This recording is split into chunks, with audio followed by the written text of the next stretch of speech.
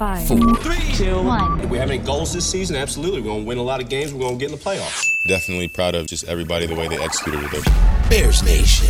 Well, I just think that it's one performance, like you said, but it is important. You know, the whole country was watching us. Fields takes off.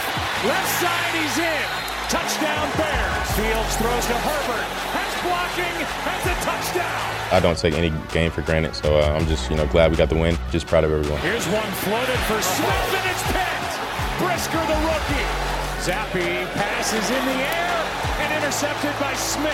This is going to be intercepted by the rookie Kyler Gordon. The one Brisker had was pretty amazing. That was a really good play. The other two interceptions were tips, but that fosters confidence, the ability to take the ball away. I think that's a big part of winning football. Winning. Starting to get the concept now. It's time for the Bears Nation podcast with your hosts, Kevin Lapka. Boy, is he a handsome young man or what? Wow, winning. That's a fine human being. And Jake Hassan. Incredible. All right.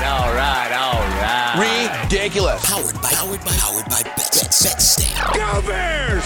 Strap it in. It's Bears Nation, baby. The Bears.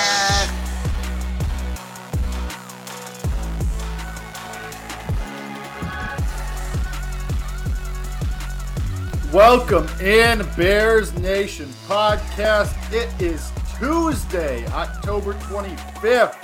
Myself, Jake Hassan, joined as always by Kevin Lapka, and as always, brought to you and powered by BetStamp. It's a wonderful time to go to BetStamp, and I hope you used BetStamp after the game last night and used our promo code BEARS to go look up prices and go look up the lines so that you could win your bets and win the bets that we gave out. Not so much me, more Kevin Lapka, which is a weird thing to say. But anyway, we hope you used BetStamp. We hope you used the code BEARS. We hope you helped us help you. We hope you showed the love to BetStamp and therefore showed the love to us. So go to BetStamp, use our code BEARS. If you didn't last week, you'll get another chance this week and for the rest of the season. It is a victory Tuesday for the Bears. It pains my heart. It is with a heavy heart that I say Kevin Lapka was right. Kevin Lapka gained a game in the standings and the Bears Nation podcast predictions. Myself and Kellen went down with the ship, predicting a Patriots win. And Kevin, to his credit, stood fast, said the Bears are going to do it. This feels like a Bears spot. This is a Justin Fields spot. And I look like Boo Boo the Fool for not the first time and probably not the last time. Kevin, it happened. The Bears actually showed up on prime time. The Bears showed up in a big spot. The Bears just showed up. They played well. For the most part, they played a clean game, a solid game all around, minimal mistakes. And that was probably the best version of the Bears that we've seen in non-monsoon conditions since last year. Easily. I mean, that's one of the bigger wins in the last 3 years that this franchise has had. I mean, the implications of this win, we'll break it down, but they're significant. Like, that's the important thing about the Bears situation is you're a very young football team with a young franchise quarterback. So a win like this for a team like the Bears means a heck of a lot more than other teams just winning 33-14. But because they're so young, because you got production from younger players and you got production from your franchise quarterback who you want to be here for 10 years and you want to see that improvement in growth, it makes wins like this that much more significant. That's why I was so elated last night. Like, I was incredibly, like, we moved to 3-4 last night after that win, but it felt bigger than that. It felt more exciting than that. You know what I mean? Like, it felt like we had just clinched our ticket to the playoffs. Like, it felt so good. I mean, and I don't want people to forget here now the narratives and the storylines coming into this game, right? Because all of a sudden, after the Bears win, I'm seeing people on our TikTok comments, our Instagram comments, and Twitter saying, "Oh, you beat a rookie quarterback, Bailey Zappi, and a team that doesn't know what they're doing." No, the storylines coming in were, it's Bill Belichick against young quarterbacks at Foxborough. He never loses at home against young quarterbacks, 17-2 all time. Oh, Bailey Zappi's on a heater. They got a good thing going. They're on a roll. They got a little bit of momentum, 2-game winning streak. They're going to come in here and boat race the Bears. I mean, most people thought the Bears would lose this game 33-14, not win it. People have to remember how impressive this win is at every phase of the football team, man. I mean, the defense completely neutralizing the Patriots aside from those couple of drives in the second quarter when Zappi came in. The offense just looking like a completely different unit doing completely different things. Special teams making plays. And more importantly than anything, I think, coaching. the job that Matt Eberflus did coming off of the mini bye, the 11-day rest period. He must again listen to Bears Nation podcast because they made the changes. They did the things that we talked about. They were capable and willing to do it. They did it, and you see what happens when you're able to make those changes. It wasn't just the offensive line. Dominique Robinson was getting snaps. They made changes personnel-wise across the board. A heck of a job at every single facet. This is the best. Let's put it this way, Jake. This is the best I felt about the Bears probably since the latter part of 2018. Because you think about the years 2019 and 2020, better than the stretch where Justin Fields, like the 4-game stretch of Justin Fields last year with Pittsburgh and Baltimore and Vegas. Yeah, I think so. Okay. So that's where I'm at, Jake. I don't know if you feel the same way, but I feel very, very good about the trajectory of this franchise. Yeah, I mean, it definitely, I'm not going to completely flip. I still have concerns. Obviously, like one game can't change everything. We've said that about you ask any NFL fan base, ask the Jaguars, ask, the Chargers, ask anybody across the NFL who's in a similar spot as the Bears or even the Packers. Like, one game doesn't change everything, but this was definitely a step in the right direction. And we'll talk about it a little bit more tomorrow in our preview episode. But now can you keep that forward progress going? Is it going to be another step forward against the Cowboys, or is it going to be 2 steps back like we saw after the second half of the Vikings game and then against the Commanders? So that's a huge question that we'll address tomorrow. But yeah, I mean, I'll put the clown makeup on. I'll put the makeup on. I'll walk through the tent and be the clown of the circus because, I mean, Kevin, everything that you said last week was right. The Bears, I mean, I had no faith that they were going to change anything. I had no faith that they were going to do what needed to be done to put Justin Fields in a position of success. I came on this very show and I said that I have no faith in this coaching staff to be able to do what the Eagles have done, to do what the Ravens have done, to do what the Bills have done, and cater your system to your quarterback. And then they went out there. First of all, they changed the offensive line. Before the game even starts, I sent the tweet to you. Lucas Patrick's at center. Michael Schofield, who you've been banging the table for weeks, is at left guard. And we're like, and that was kind of when it started for me. I was like, okay, maybe something is different here. Maybe they are committed to changing something. Maybe they finally hit their breaking point in that piss poor performance against the Commanders. And then first play of the game is a designed quarterback run. And then I'm like, okay, well, shit. I mean, maybe this is going somewhere. Maybe this is actually going to turn into something. And that proved to be true. Now, granted, all of my concerns around the Patriots basically came true. I mean, the Patriots defense played pretty well to start it for sure, especially. I mean, Matthew Judon completely game wrecked that game, and Justin Fields throws another, unfortunate interception that really isn't his fault, hits another helmet. Kind of not sure what's going on there. Leads the league in helmets hit, but whatever. But despite this was a Bears team that, beforehand, I would have said, if you had told me that Matthew Judon was going to have 2.5 sacks and a pass defense and a bunch of tackles, and the Patriots were going to pick off Justin Fields in the first quarter, the first half, definitely, I would have said, oh, the Bears get blown out. And it's a, terrible. If you told me they win, and not just win, but win convincingly by double digits, by multiple touchdowns, I would have said you're crazy. But here we go. The Bears don't roll over and die. They come on, they play with fire. And granted, the defense had a couple big plays, obviously, where you get to carry that momentum, which again is credit to you, something that you said. If the defense steps up and flips the field a couple times, then you're able to come back from a couple of those mistakes, which we've been saying for weeks. And it was a different Bears. And not only, and Kevin, you said this too, great. Bill Belichick is the greatest coach probably of all time. You've been saying Matt Eberflus is not a bad coach. Matt Eberflus was the best coach on the field last night. He was. Matt Eberflus was the best coach on the field. He made all the right decisions. He pushed all the right buttons. And Bill Belichick didn't know what the hell he was doing with a quarterback system. He looks pissed on the side. Doesn't even challenge a Cole Kmet reception, which I think probably warranted a challenge. On the replay, obviously, that we watched on TV, he was in bounds, but I'm surprised Bill Belichick didn't even, especially when Cole Kmet pops up, is like, go. We gotta go. I'm not sure that was in bounds. We gotta move it here. And then Bill Belichick just stands there with his hand in his pocket, doesn't do anything. I mean, he got coached out of the building, out of his own home stadium.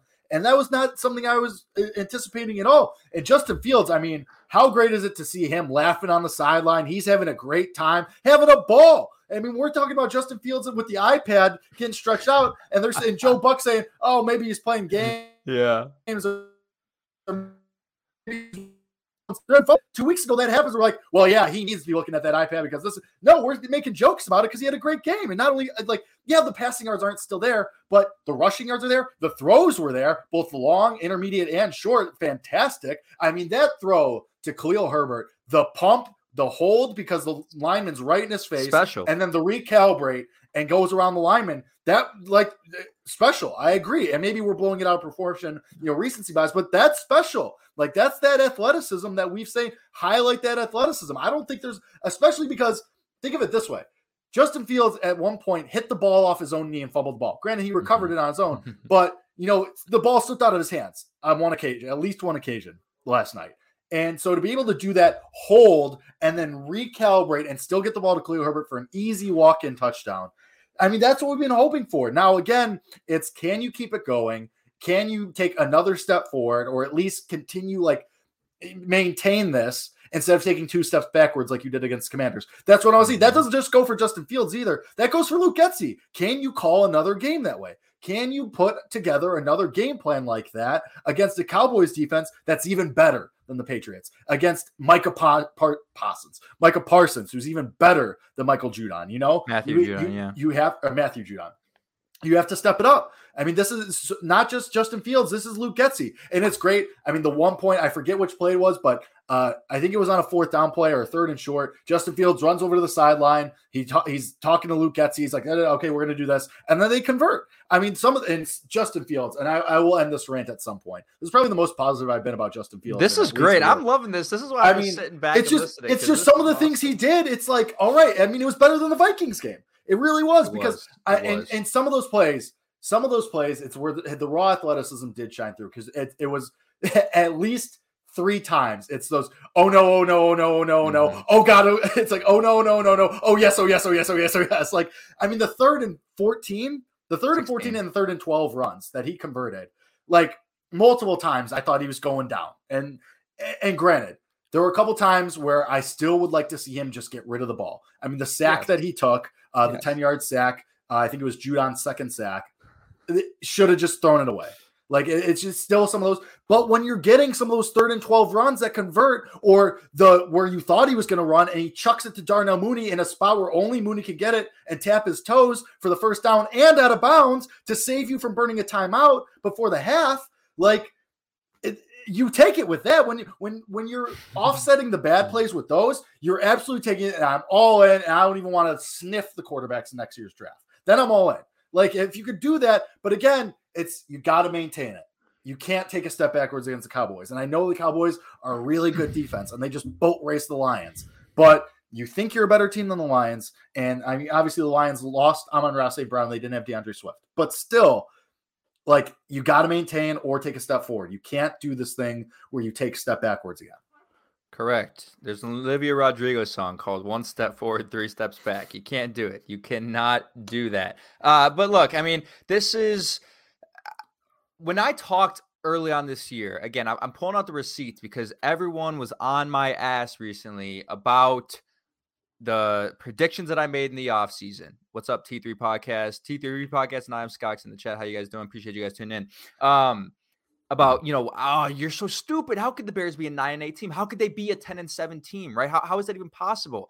And it's games like this where you realize that ceiling could be 9-8. That ceiling could be, that 7th wild card. I mean, if they play like this, if they just play a half of what they did in this game against the Commanders and against the Giants, they're a 5-2 football team. And against the Vikings, they're a 6-1 football team. So I knew going into this game, it was going to be a close game because they keep themselves in games, but I did not expect it to get out of hand like this. I mean, for them to completely take over the game and really, even though I thought they were going to win, I didn't know if this was going to be the week where Justin Fields was going to win you the game, right? We've been waiting for this point where the quarterback wins you the game. We've had excuses. We've had, situations where, we haven't played well, but we sneak away with the victory, 23-20 over the Texans. The defense plays well. Roquan gets the late interception. Defense bails you out, all sorts of things. You're not winning because of offense yet.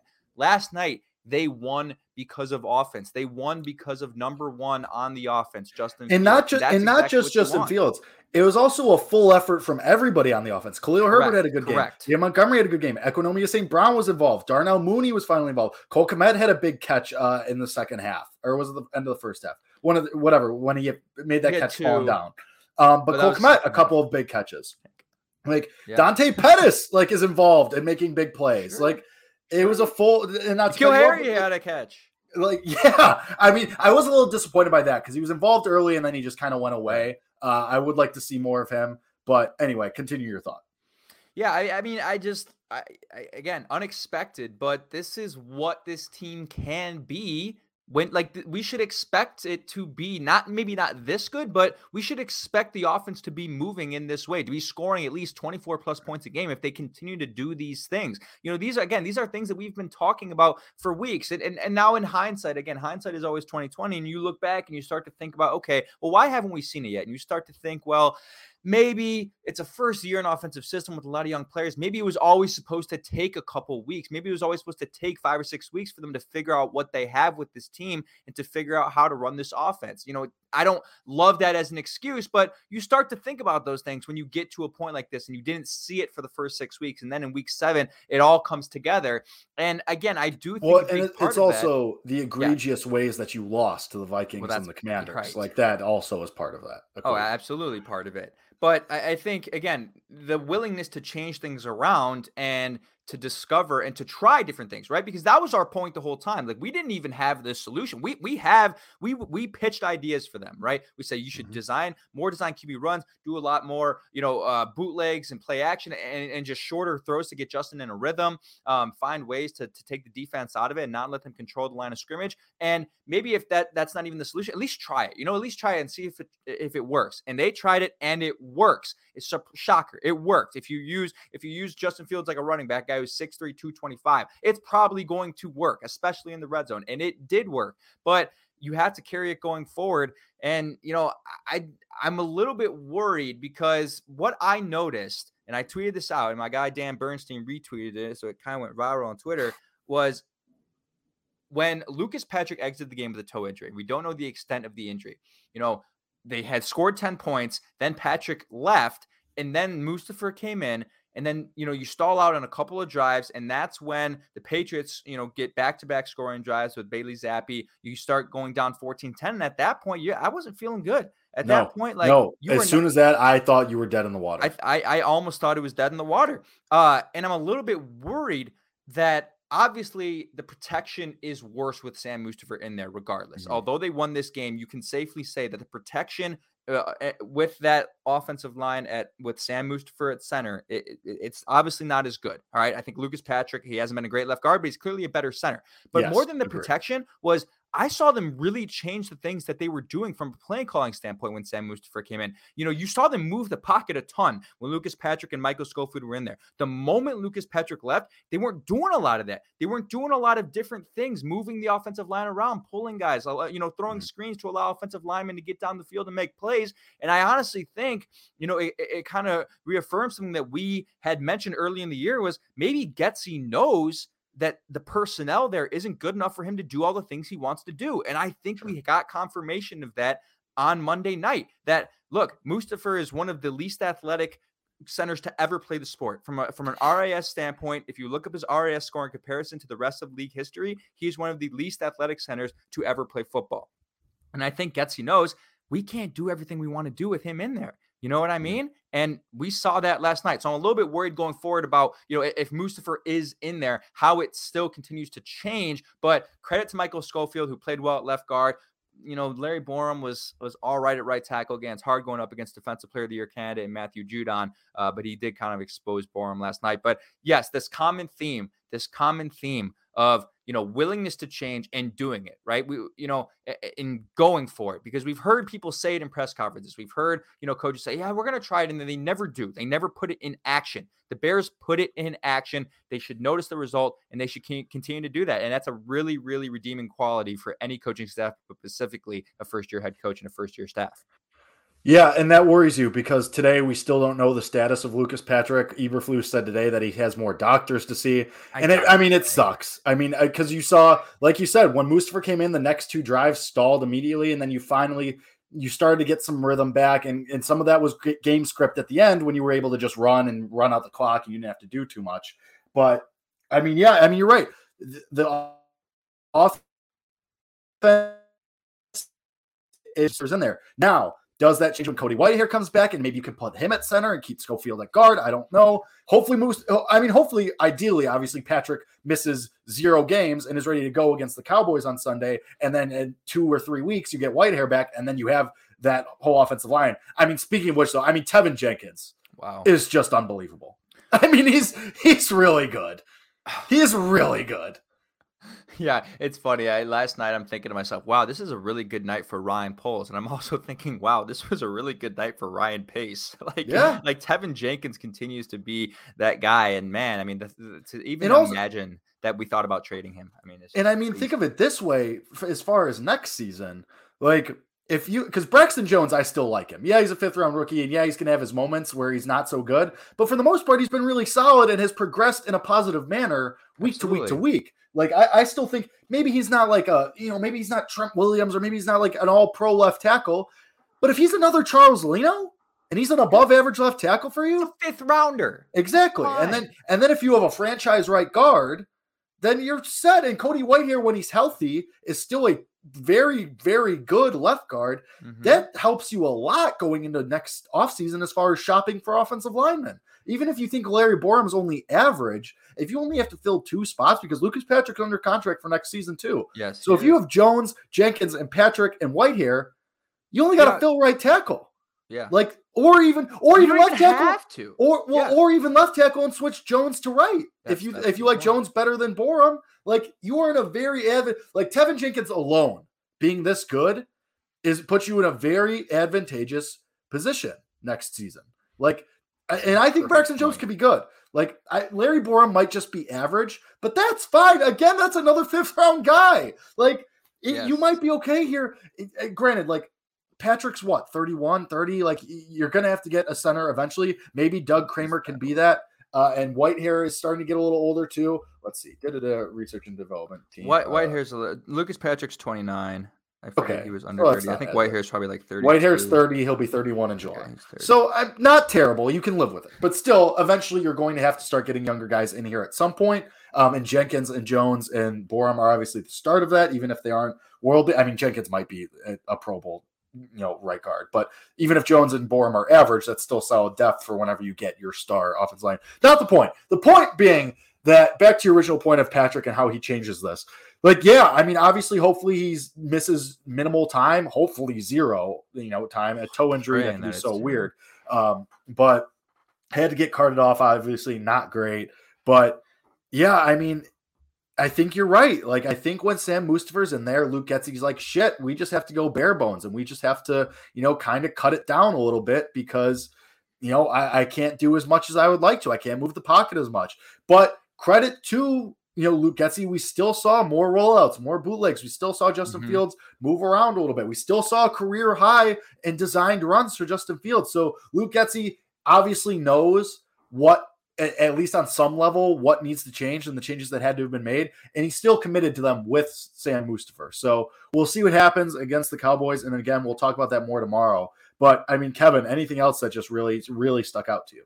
Well, I wanted to go back to a point that you started to make about, these young guys. And again, although, everyone's all going to be back in about, well, yeah, maybe the Bears can make the playoffs this year. And that should be a thought that can be had. If I'm being entirely honest, that should be a thought that crosses your mind. The NFC, the bottom of the NFC is wide open. The Bears, if they play like this for the rest of the year, can definitely squeak out enough wins to possibly get into the 7th seed. So you're not wrong if you think if you're still in on the Bears to make the playoffs, but obviously the greater outlook is still 2023 because that's when the Super Bowl window opens. And the thing that you kind of pointed out was, all right, you're starting to figure out, where you need to spend money in the offseason. And the reason why I said last night was so significant for a number of reasons beyond just the W and the win column is, you learned a lot about, what positions you think are solidified and, both on the offense and the defense, and then where you kind of need to spend your money next year, because the more that the offensive line continues to play well, means guess what? You don't have to spend that much money on them. You don't have to spend an early round draft pick on them yet. If you're totally fine with, again, Tevin Jenkins is there and Patrick and Whitehair and even Schofield is fine for depth. If you want to re-sign him and not pick up a left guard in, the fifth or sixth round, like you're figuring out that, hey, okay, we understand that the offensive line is a little bit better, but we still need playmakers on offense. So we're going to actually allocate more money to the wide receivers and, the tight end market as well, something that they should be looking at. Get another receiving tight end to pair with Cole Kmet, and don't have to worry about spending extra money on positions that you don't need, right? And so they discover that, hey, okay, this is our offensive line, and on the defensive side of the ball, like, man, you're getting value now out of your rookies. You're getting value out of your rookies. I mean, everyone that played well last night are pretty much guys on rookie contracts. And that's the benefit of having a young, successful football team is you look at the guys who, made the takeaways on defense. Kyler Gordon, first-year rookie. Jaquan Brisker, first-year rookie. Dominique Robinson caused the interception of Roquan Smith. That's a fifth-round rookie. And then you look on offense. Justin Fields, the player of the game, rookie contract. Khalil Herbert, rookie contract. All of these guys, rookie contracts. Darnell Mooney, rookie contracts. You know what I mean? Like, you're finding value all over the place, and this is only going to help your franchise going forward because you don't have to pay any of these guys immediately. They're on contract. They're cheap. They're good. And you're figuring out that, hey, we don't even have to worry about the secondary. We have 8 draft picks next year. You should take one cornerback. But other than that, you're good. Like, that you can just address the needs that you need to address instead of rather the last couple of weeks, you started having thoughts pop in your head. Well, I don't know, maybe Kyler Gordon's not good. Maybe we need to take another cornerback or maybe, maybe Braxton Jones isn't good. Maybe we do need to take a left tackle to kind of understand and figure out this week against the Patriots on Monday night that, hey, those positions are good. Let's direct our attention to what's really needed and figure out what's really needed. That makes it easy for Ryan Poles. That makes him have an easy offseason because you have all the money in the world. You have all the draft picks in the world. Everything is at his disposal. Anything that he wants to do this offseason, he is capable of doing because he has the money and he has the draft capital. And it's not even the offseason, Jake. I mean, you're getting to a point now, and people are going to start to talk about the trade deadline because it's only like 4 weeks away. And I said this on Twitter.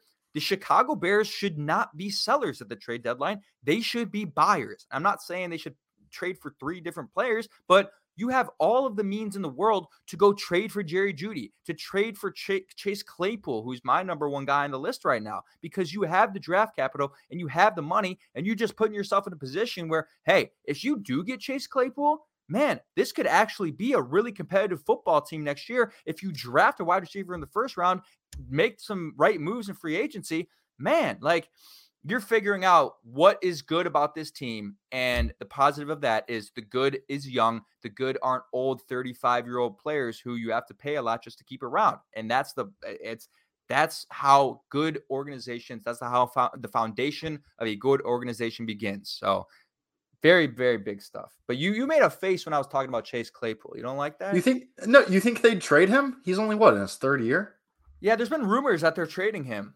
There's been rumors that the Steelers are willing to trade Chase Claypool. I think the problem, I think for them, they have to pay, or did they already pay Deontay Johnson? Did they pay Deontay Johnson? I can't remember if he was a part of that class that got that extension. I want to say he was. Oh, I'm looking up Chase Claypool's right now.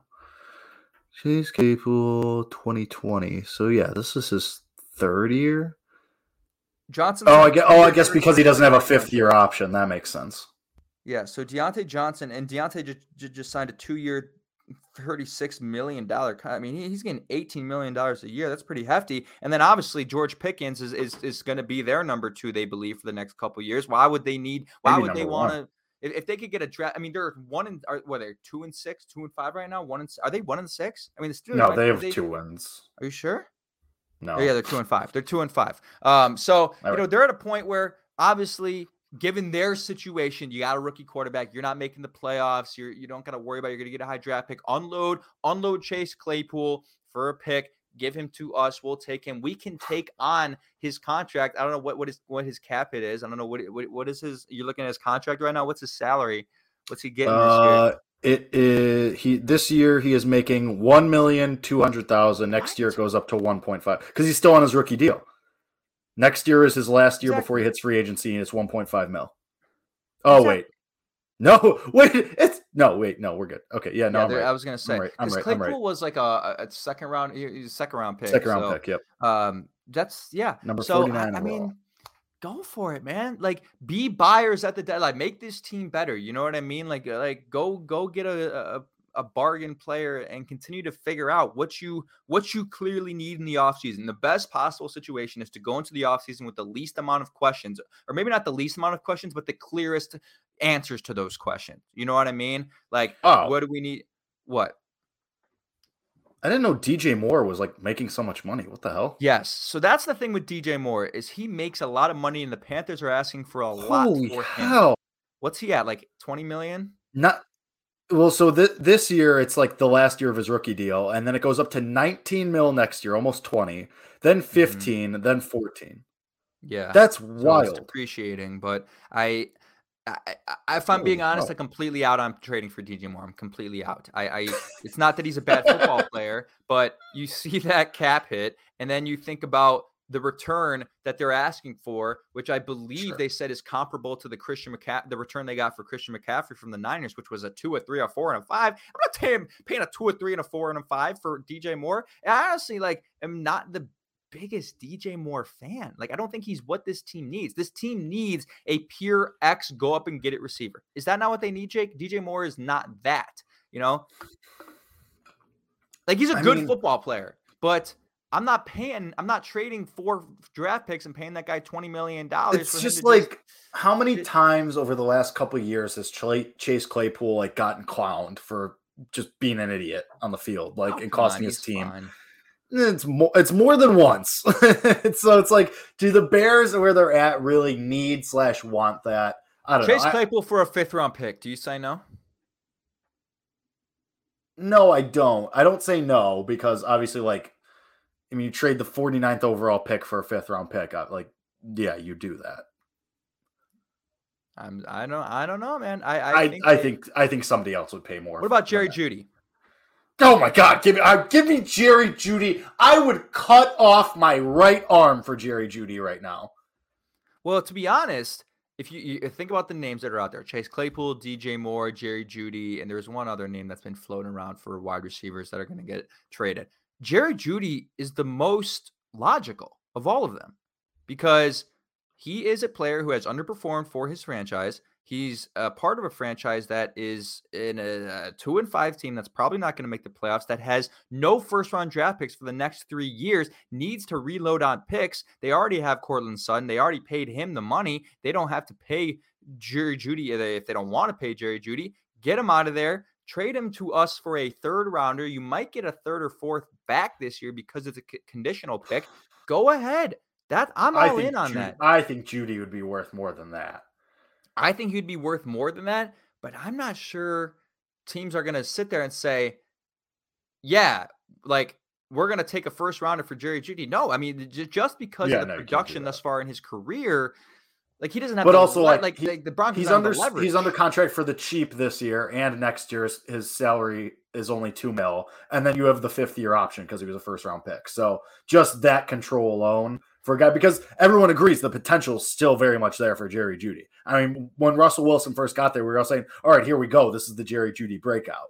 And then, obviously Russell Wilson just kind of stinks now, but right. I would Kevin, I would sell you for Jerry Jeudy. I would I'd put you in a box and ship you to Denver for Jerry Jeudy. Wow. That guy is, I don't want to go to Denver. Well, Denver's a nice city, starter city, but good city. Starter city. I mean, yeah. I would be fine. Would you be fine trading a 2nd round pick for him? Especially if we know that Ryan Poles is good drafting in the 2nd round, or so we believe, given the way Kyler Gordon. It's hard to say no to that. Just because 2.5 years of control on the cheap for a guy with that much potential, it's hard to say no to that. It is hard to say no to that. I mean, as long as I don't think I'd be furious. I think on the surface I'd be like, okay, let's hope that they can make it work. Yeah. You know what I mean? Absolutely. I mean, and I think there's still a situation at play where if the Bears, struggle in the future, I think this is a team that could make the playoffs. But if they struggle and if they do end up in the top 8 of the draft, they are probably in a position to trade down because it's such a quarterback heavy class. And there's going to be teams that are, kind of in that mid range with an older quarterback, maybe a 49ers like team that, or not the 49ers. I mean, you wouldn't imagine that they would do that with Lance still in their back pocket, despite coming off injury. But, a team in that sort of situation, Colts or something, you know what I mean? That would trade up and kind of try to jump you. So if you know that you're going to, have that sort of outlook, I'm fine trading a second rounder. What do you got scheming up now? Now we're getting into it. Yeah, I know. This is so stupid. Like, we came here to talk about it. Actually, like, this is something we would have done after the Commanders game, and now we're doing it here. But no, because we fell down a rabbit hole. Realistic. Okay. Michael Pittman has one more year of control after this, and he's 25. Not trading Michael Pittman. They're not trading Michael Pittman. Because Frank Reich is probably out the door. That's true. And Chris Ballard can't be far behind him. Chris Ballard built this thing in the most, shit way, like house of cards way possible, and they're seeing the result. Like, they might, granted, the Colts, and I'm not saying it's likely, but the Colts would have to like go full rebuild. Like, they'd have to. But that's a first round pick. Pittman's a first round pick. 100%. And I'm not. You're not trading that first round pick. There's no scenario. I don't care who it is. You're not trading. It's just something to think about. Speaking of second round picks, though, Jaquan Brisker's so good, dude. He's so good. He's so good. Let's not forget, Jake mocked Jaquan Brisker to the Bears. This was your guy from the start. That interception was like out of a movie. It was wild. Like, at first I thought, oh, that's a lofted ball. Then I was like, oh crap, Brisker's like way too far in front of it. But I thought it was going out of bounds. And then he just gets up there. It was unbelievable. Like, it was crazy. He's so good. He's probably going to be a Pro Bowler this year. The Bears are probably going to have 2 Pro Bowl safeties. They might, right? I mean, if he continues to play this way, and look, go use code BetStamp. They don't have player prop futures on there, but you can get Jaquan Brisker Defensive Rookie of the Year at plus 2,500 right now, at 25-1, because Ahmad Sauce Gardner's playing so well, and these other guys are playing so well. But so good. There's 12 weeks left in the NFL season. Injuries happen, and if Jaquan continues to play this well, if he continues to take the ball away, like, he could be the Defensive Rookie of the Year. He could be the Defensive Rookie of the Year. Things like this always happen. Guys get off to a really hot start the rookie year. It's never the same come week 17. And I think Jaquan has a case for it, but boy, oh boy, is he good. And I love the narrative, the storyline there of it sort of being a revenge interception, right? Because on the play before, Mac Jones does the dirty slide, kicks his foot up, kicks Jaquan in the nuts. Dude, well, I tweeted it. The old get kicked in the peen to first career interception pipeline, dude. You read about. So it was I hate Mac Jones, if I'm being honest. I think he's a dirty player, and I think he's a bad human. It's one of the reasons. Wasn't that Zappy? No, that was Mac Jones. No, that was Jones, because then he got yanked. You're right. Yeah, I think he's just a bad guy in general. Maybe not a bad guy, but I think he's a dirty football player. You just hate that he beat Ohio State in the national championship. No, that's not even why. This is not a Mac Jones thing. No, this is an Alabama thing. It's not. Because I was covering that game for school. Like, I wasn't emotionally invested in that game, if I'm being honest. Like, I wasn't. I had to be objective, Jake. I'm a journalist. I'm a capital J journalist. All right. I had to be objective. I'm not salty about that, but it was just great for Jaquan to have that moment. You know who called me immediately after? Dwayne Brown, his trainer, called me once again. It was like, I told you. Jaquan, he's the guy. He's an all-pro. He's a Hall of Famer. And, man, I mean, both of those guys, Kyler Gordon and Jake, my bold prediction was 10 yards away from being spot on. I said, Kyler Gordon, he's great at jumping the routes. He's going to jump this route. He's going to take it to the crib. He got it. And unfortunately, he had 4-1 runner Tyquan Thornton running behind him, chasing him down. I think Kyler was also a little bit fatigued because he's really fast. But, man, I mean, and it was perfect timing for Ryan Poles, because on Sunday night, George Pickens had a great game. He had like 5+ receptions. He scored a touchdown, and everyone's saying, fuck. You could have had George Pickens. You could have had a wide receiver. You instead took these 2 secondary players who look okay, but, you should have taken the wide receiver. And after that game on Monday night, not a single person is thinking they should have taken George Pickens. everyone is thinking you made the right decision by picking Jaquan Brisker and Kyler Gordon because, man, I mean, those, like, you have stalwarts in the secondary now. In Eddie Jackson, Jaquan Brisker, Jalen Johnson, and Kyler Gordon, and you're going to have them for 3+ more years. Like, that is insane. That's insane. Like, they might have the best secondary in the league next year. Yeah. I mean, that's they not might have crazy. it this year if they continue to play this well. No. I'm not willing to take that jump. I don't know. Yet. I'm not taking that jump yet. I mean, think about it. Like, that's a leap. I have to run through the teams. You know, like the Broncos have a good case because Pat Surtain is just him. And you know, but man, I mean, if the rookies continue to play well, if Jaquan, like they at least might have the best safety tandem in the league. Can you say that? Probably. I mean, it's just so hard. Like I just always I hate doing stuff like that with rookies, let alone 2 rookies, because it's like I'm getting ahead we're going to go through these up. Right. I mean, and I completely get it because last night, Jaquan Brisker and Kyler Gordon, I mean, Jaquan Brisker's been awesome all year, but Kyler Gordon continues to play well every week, comes down with an interception last night.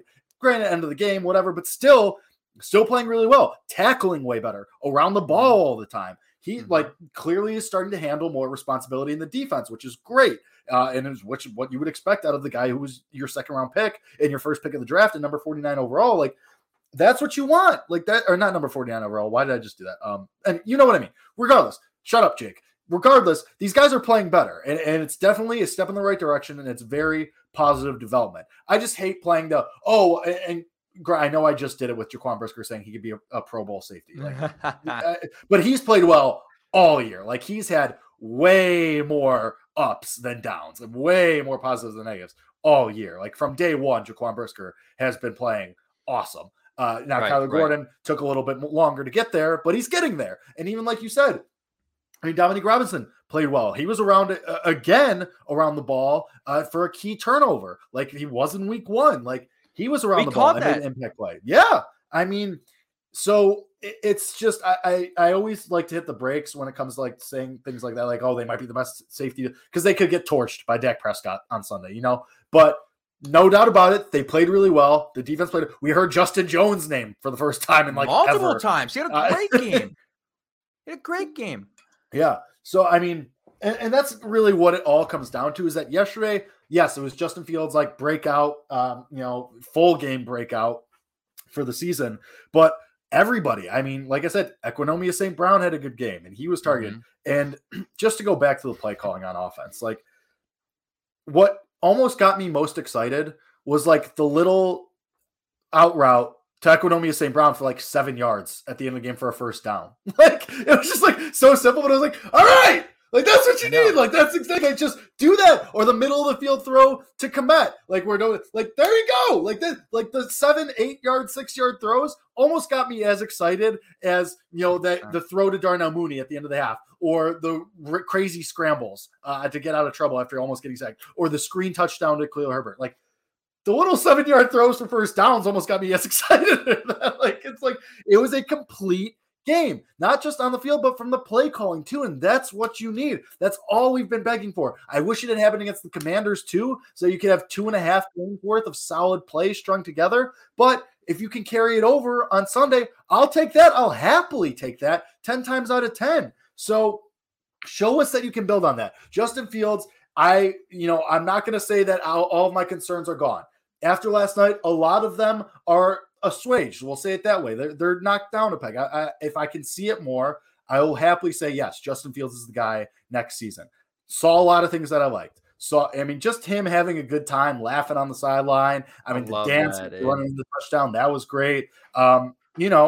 Just show us that you can keep doing that. And Luke Getsy, show us that you're willing to continue to cater this offense to his strengths. Continue to show us that you're willing to roll him out and that you're willing to design these runs for him.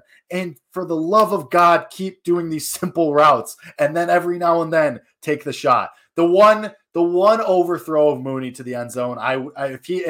If Justin Fields had that throw perfect, done great, maybe, and they said on the broadcast, that was flat, didn't put enough air under it. You got to be super precise if you're going to throw it like that.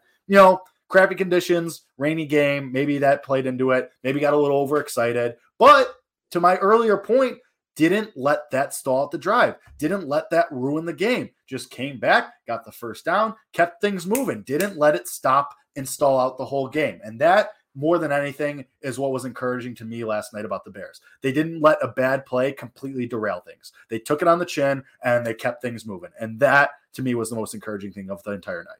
That's huge, man, because again, we talked about it. We thought, and a lot of people, I'm sure, fans of the game were watching and thinking they're down 14-10. And you know, for them to rebound after that and come back and have a touchdown in the ensuing drive, and then, you know, keep your foot on the gas and score on, I believe, 4 consecutive possessions going into the second half. I mean, that was just how that's what good football teams do, man. And they keep themselves in games. And this is the underlying, you know, best quality of Matt Eberflus in wins or losses, as, you know, they find a way to bounce back after, you know, negative plays, after, you know, slow periods of the game. You think about even week 1, you're down 10-0 to the San Francisco 49ers. In week 3 or 4, what was it, against the Vikings, you're down 24-3, I want to say, or 21-3 to them. And you find a way to crawl back. And then, you know, we hadn't seen this team play with a lead this year. And I was really intrigued to see how they would play with a lead. And they, you know, they kept their foot on the gas. They stepped on them, man, when they were up. They stepped on them when they were down, or when we were up, when they were down. And that's exactly what you have to do. We've seen too many times in the past, you know, Bears teams get a lead, lose it quickly, and it's gone. Like, and that's why we're conditioned to believe that when you go down, when you go up 10-0 and then you go back down 14-10, that the game is over. You're conditioned to believe that because that's what the Bears have done in the past 5 years. But for them to, you know, go up, go down, and then regain the lead and put them away, that's the difference in this team. And I think that's the difference, you know, in this head coach versus Nagy versus, you know, John Fox or Mark Trestman or Lovie Smith, or not Lovie Smith, really. Lovie Smith was fine at that, but put them away, you know. And there's going to be people who are pissed that they didn't put up 40 in Foxborough. Peyton Manning, one of them, he says, when you have a chance to put up 40 in Foxborough, you put up 40 in Foxborough. I had no problem with that. They take a knee, do the respectful thing. It's fine. But look, man, I just, what they did on offense, again, back to the play calling with Luke Getsy, I think they've recognized finally that Justin Fields is going to be a great quarterback in this league if he is rushing the ball on design rushes 7 to 8 times a game, is accumulating 60 plus yards per game on the ground, and is a threat in that aspect. That's why he is going to be great. Again, it felt like the first 6 weeks, they tried to make him great as a passer, and he can be great as a passer. He is great as a passer. But if you want him to be a great overall quarterback, you know, take a page out of Josh Allen's book. That's not half the reason, but that's a large reason why Josh Allen is so special. When you see him hurdling defenders and you see him doing all these different things that with his legs, that's why people believe him to be the best quarterback in the league right now. And that's where, you know, you think about Justin Fields' ceiling. Well, he only reaches that ceiling if he is utilized, if his legs are utilized the way they were on Monday Night Football. I mean, 10 design rushes. And I love the fact that Justin had hinted at the fact that they took a page out of Greg Roman's book and the Baltimore Ravens and saw what they do with Lamar Jackson. And again, look how it works. I mean, like, we talked about this, Jake. We talked about this. Taking a leaf out of the book of the guy who won the MVP award is a bad idea, is a good idea? No, that way, that's crazy. Who would think? And right? Like, again, I think they're listening to this show because we talked about this in August, and we were like, man, like, think about how you can scare the defense, man. Like how you can, you know, keep them guessing when the football is snapped to Justin Fields last night. I mean, it was nearly a 40% chance that he was going to run the ball. I mean, that confuses the hell out of you. And then you saw them do this actually, where they started to, you know, to put a spy on him, and then putting a spy on him opened things up in the middle of the field. Like, this, it all came together last night, and it was beautiful to see. And you know, you keep saying it's true though.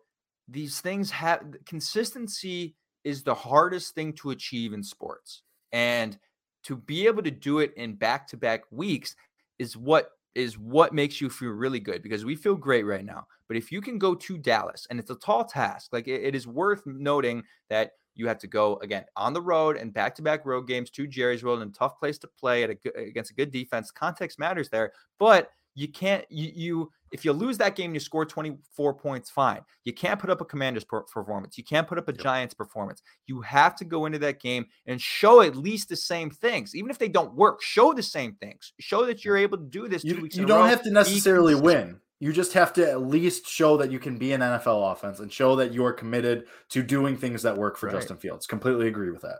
Absolutely. And I think that equates to wins, though. Like I do. Like I think that equates to wins. So, I'm already getting ready for that game. I mean, golly, I'm starting to get excited. Well, Kevin, the good news is we do this again in 24 hours. The good news is we do the preview show 23 hours from now. It's the good news. I got 23 hours to keep myself excited. Yeah, right. I'm sure it's going to be real hard for you because, granted, I mean, given the state of everybody's excited. Everybody's still going to be talking about this for the rest of the week, and so be saying the same things that we are. Got to keep it moving, and we're going to keep revisiting. Okay, this is what you got to do on Sunday. Yeah, I mean, I don't think the excitement's going to be hard. Like, and to be honest, like, I will actually be kind of excited to watch Sunday. Like, if the Bears had lost and you put up a Commanders performance or a Giants performance, like, I would not be excited for this Cowboys game. I'll be like, you're just going to get smoked. Like, you're just going to get absolutely murdered. But now, if you're able to do some of the things, even if you don't win, if you're at least able to be competitive and show me that you're willing to cater to Justin Fields, then I'll be like, all right, cool. I'll take a silver lining. Great. Cool. Like, if you go 8-9 this season or 7-10 this season, but Justin Fields gets better over the next 12 weeks, every week, just about, the season's a success. Yeah, you did say that from the start. I was going to call you out, but you did say that from the start. I was 100% on that boat from the beginning. Now, then once, things started to look bad, did I go even more doom and gloom into like the 3-win territory? Yeah, I did, straight up. But there are some winnable games now. If you're going to play like that, there are winnable games. So starting with maybe, potentially, probably not. But Dallas, it's not impossible. Dallas has not impressed me whatsoever at all this year in anything that they've done. Yeah, I mean, their defensive front is the only redeeming quality of their team, in my opinion, thus far. CeeDee Lamb's pretty good.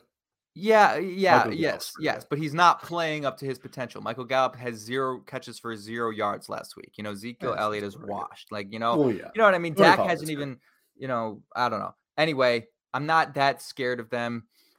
Put it this way, Jake.